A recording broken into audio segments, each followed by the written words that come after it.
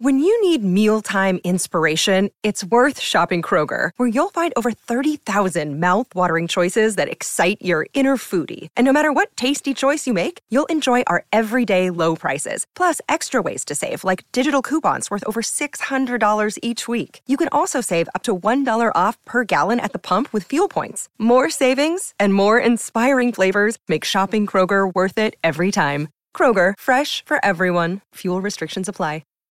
This episode is brought to you by La Quinta by Wyndham. Your work can take you all over the place, like Texas. You've never been, but it's going to be great because you're staying at La Quinta by Wyndham. Their free Bright Side breakfast will give you energy for the day ahead. And after, you can unwind using their free high-speed Wi-Fi. Tonight, La Quinta. Tomorrow, you shine. Book your stay today at lq.com. Welcome to the New Books Network.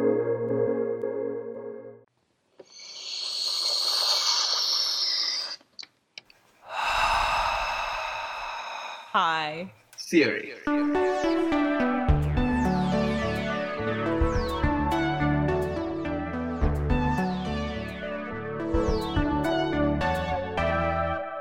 Welcome to High Theory. In this podcast, we get high on the substance of theory. I'm Sharonik Boshu. And I'm Kim Adams. We are two tired academics trying to save critique from itself. Today, I'm talking with Carl Dudman about the cooperative extension system.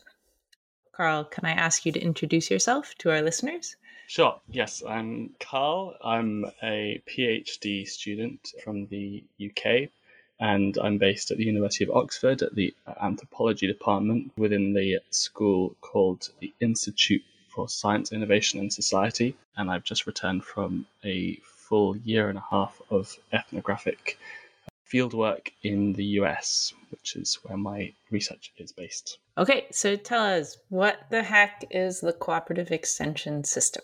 My research is all about how different publics negotiate the question of climate change, or the narrative of climate change, especially in environments where there is a fraught or a highly politicized public discourse about that subject, such as North Carolina, which is where I was doing my research. What I found when I went to North Carolina was a system that is in place all across the US, which I'd never heard of. And I only discovered it because I was hosted during my research by the North Carolina State Climate Office, which is itself situated in the state university, North Carolina State University. And as I'm sure a lot of your listeners will know, every state in the US has a land grant university there to furnish the agricultural community with cutting edge, state-of-the-art innovations in science. For agriculture, this was really designed to modernize the US agricultural sector.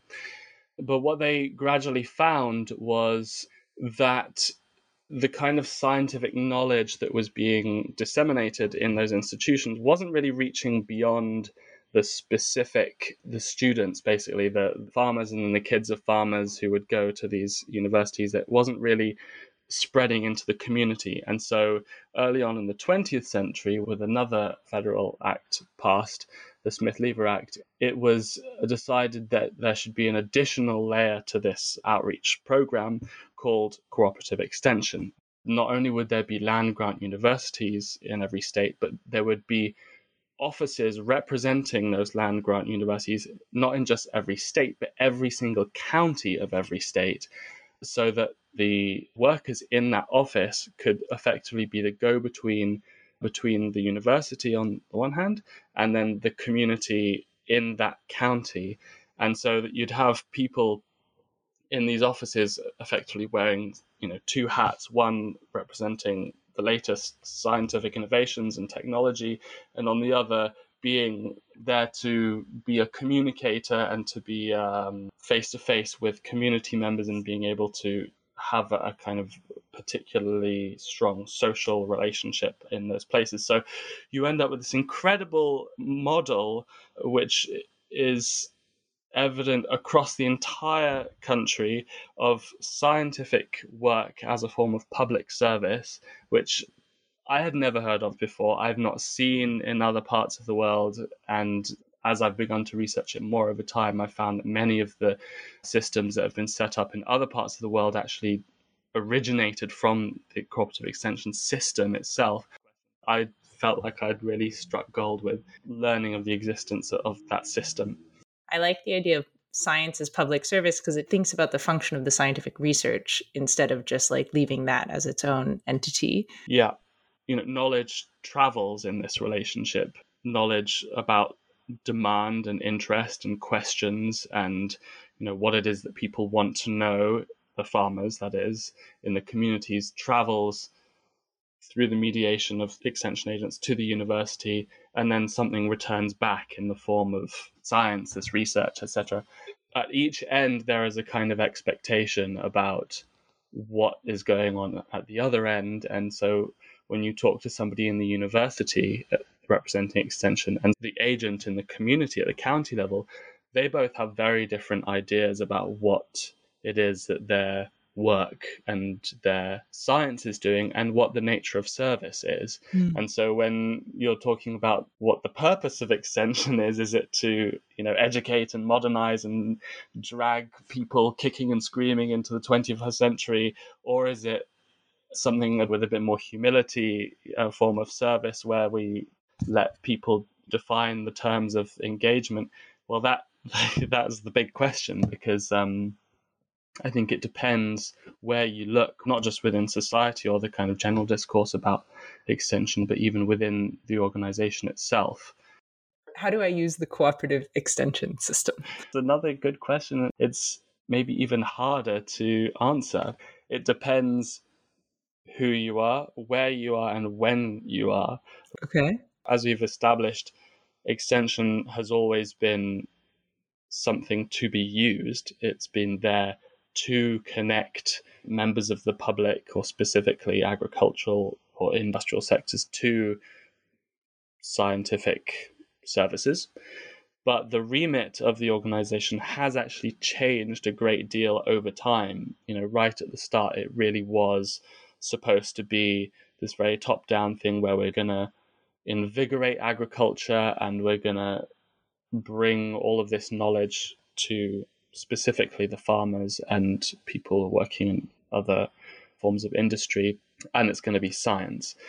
But as time has gone on, there has been not only kind of flexibility, because we're talking about every county in the country, that's like 3,000 counties or something, a bit less now. So there's some sort of diffusion, there's a lot of interpretation across different contexts, rural, urban contexts, and different agents interpreting the needs of their community in different ways. So what using extension actually means will have been different in different places. Mm-hmm. But also, as time went on, there was a kind of creep in the remit of cooperative extension. It started to be seen more as a way of solving public problems, more and more generally speaking. So in times of particular crisis, the Great Depression or the World Wars, extension would step in to give classes in communities on how to save money or be more economical. During times of epidemics, there was a lot of local education on hygiene and the value of inoculations and things, which of course has cyclical reverberations in contemporary times. So the role of science, what it is there to do for you, how you can use it, has changed and stretched and expanded to the extent that now you have other huge social problems which are always imbricated and infused with different scientific rationales, and there's always a scientific way of talking about social problems. The question of what the remit of extension is and how you can use it has continued to expand, so that now in a lot of interviews with extension agents and staff, I would often be told that the remit has to get rid of the kind of old-fashioned anachronism of an agricultural focus and say this is just about science meeting the needs of the general public, whatever that might be, whether that's climate change, whether that's COVID, whether that's like home economics, even social justice questions, school curricula on race relations, things like this. So it's changed a great deal. And the only kind of really constant thing at the center of all of that has been this idea of science as service.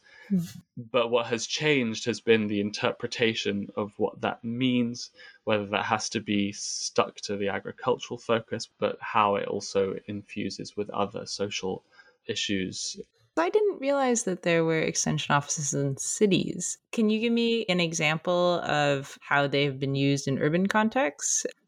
The rural versus urban thing is really interesting for me, especially because my research was very much based in a rural. What I was finding across other parts of my research was just in general that in rural areas there is more prevalent sense of a desire for independence from centralized government authority. Rural consciousness has its own sort of aesthetic, and so services tend to be scaled back basically in that context. And so in the places where I was working, especially unincorporated communities, so there wasn't any strong local government representation. There wasn't a great deal of interaction with the university or with, other kinds of institutions either. So, extension was very pared back in that rural context. No talk about climate change, no talk about, big social issues, much, much more pared back. By contrast, what you get in cities, I want to be careful not to extrapolate too much, but regarding people's relationship with the state or with big institutions, interventions, scientific knowledge in general. But Extension is very active in urban areas as well. And some of the services they provide, they're quite striking in how different they are. So in Durham, for example, there are all kinds of ways in which the Extension system is offering services to the community there. Classes for parents, as well as provision of, if I remember correctly, like groceries and diapers and things like that, for low-income parents who need a bit of extra support early on in parenthood. There's a strong helping hand for taking care of that particular need. There's also other services to do with youth offenders to establish a sort of rehabilitative service so that they're not kind of getting dragged into a cycle of problems with the law and things like that. So there is a level of activity that is quite striking in urban contexts, which I have not encountered in much more rural situations.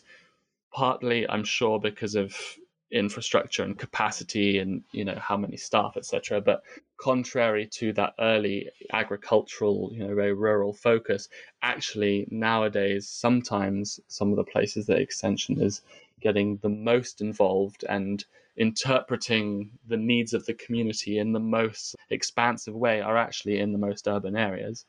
How will the cooperative extension system save the world? That's the hardest question yet. Okay, well, I can say one kind of bland thing and then one less bland thing. I think the first thing is that it is a fascinating system.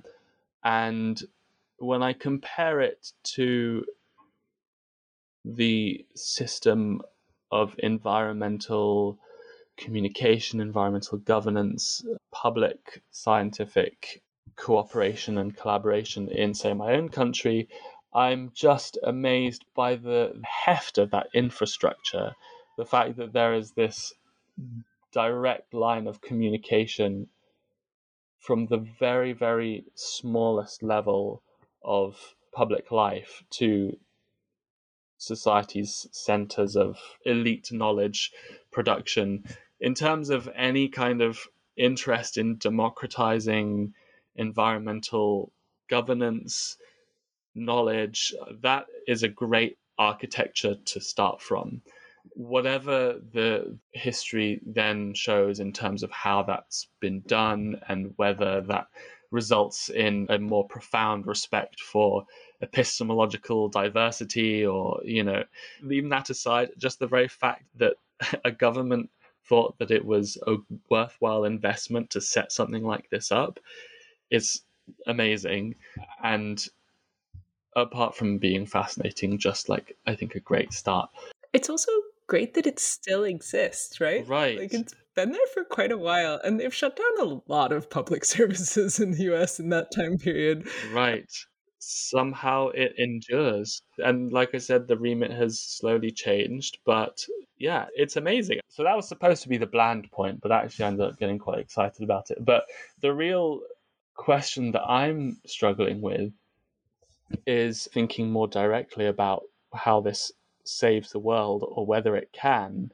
The issue is that I'm finding is that the fact of localizing communication between elite science-based academic institutions and members of the public is that there is this kind of work of compromise that ends up taking place where county level extension agents realize, okay, this community has its own culture, its own values. This is a relationship of trust that I have with them, and my ability to talk to them is based on my credibility as a spokesperson, as someone without an agenda or ulterior motives.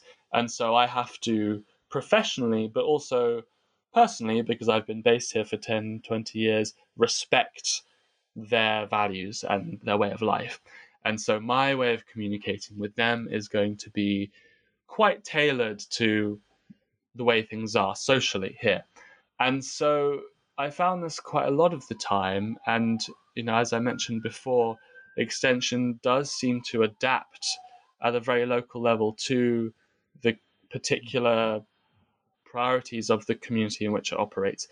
And so one could call this democratization because people are being engaged on their own terms and their life ways are represented in the kind of institutional interactions that they're a part of. But when it comes to something like climate change, then there is this strange kind of trade-off that seems to take place where, in a sense, extension has achieved environmental democracy in a way because of everything I just said. But then if the result of that is we're not going to talk about the long-term trends of sea level rise in this neighborhood, we're just going to talk about how you can wash off your azaleas or your rhododendrons when there is a storm surge and there's an influx of salt water, and we're just going to keep it very sort of technical at that level. We're not going to talk about the sort of larger picture because that's how people prefer to talk about it here. So it then appears that there's this kind of weird trade-off between achieving democracy and achieving climate action, because a lot of the extension agents in universities and indeed in this kind of national network are all about, we need to bring climate into the conversation. It doesn't matter if people want to talk about it or not. My interpretation of science as public service is using the insights that science has given me, namely climate catastrophe, and making sure that people know about it. So you have these two interpretations of science as public service. You have these two pathways that those lead down, one towards respect for local ways of knowing, democratizing scientific advice, democratizing local environmental governance, and then one which is, we're going to do something about climate change and decarbonize society. So it depends what kind of world you're looking to save, I suppose. That's the kind of question that you first have to ask before you can think about which of those approaches extension can take. Both parties have a world that they want to save, but it seems sometimes that the process of doing so is not necessarily mutually compatible somehow. That it's not the same world. It's not the same world necessarily. Yeah. If that's not too depressing. Well, and we don't have any answers here at High Theory. We just have questions. SDS never gives you answers, only questions. but useful questions, interesting questions, questions that hopefully take you step by step to a slightly fairer world. Well, I wish you great luck in trying to ask interesting questions. And thank you for coming and speaking with us. My great pleasure. Thank you very much for having me. And thank you for listening to High Theory. If you like our podcast, please review and subscribe wherever you get your podcast fix. Sharnik Bosu and Nathan Kim manage our social media presence. Julia Irion Martins edits our transcripts, and Owen Quinn composes our theme music. You can also find us at hightheory.net. We hope you have a highly theoretical day.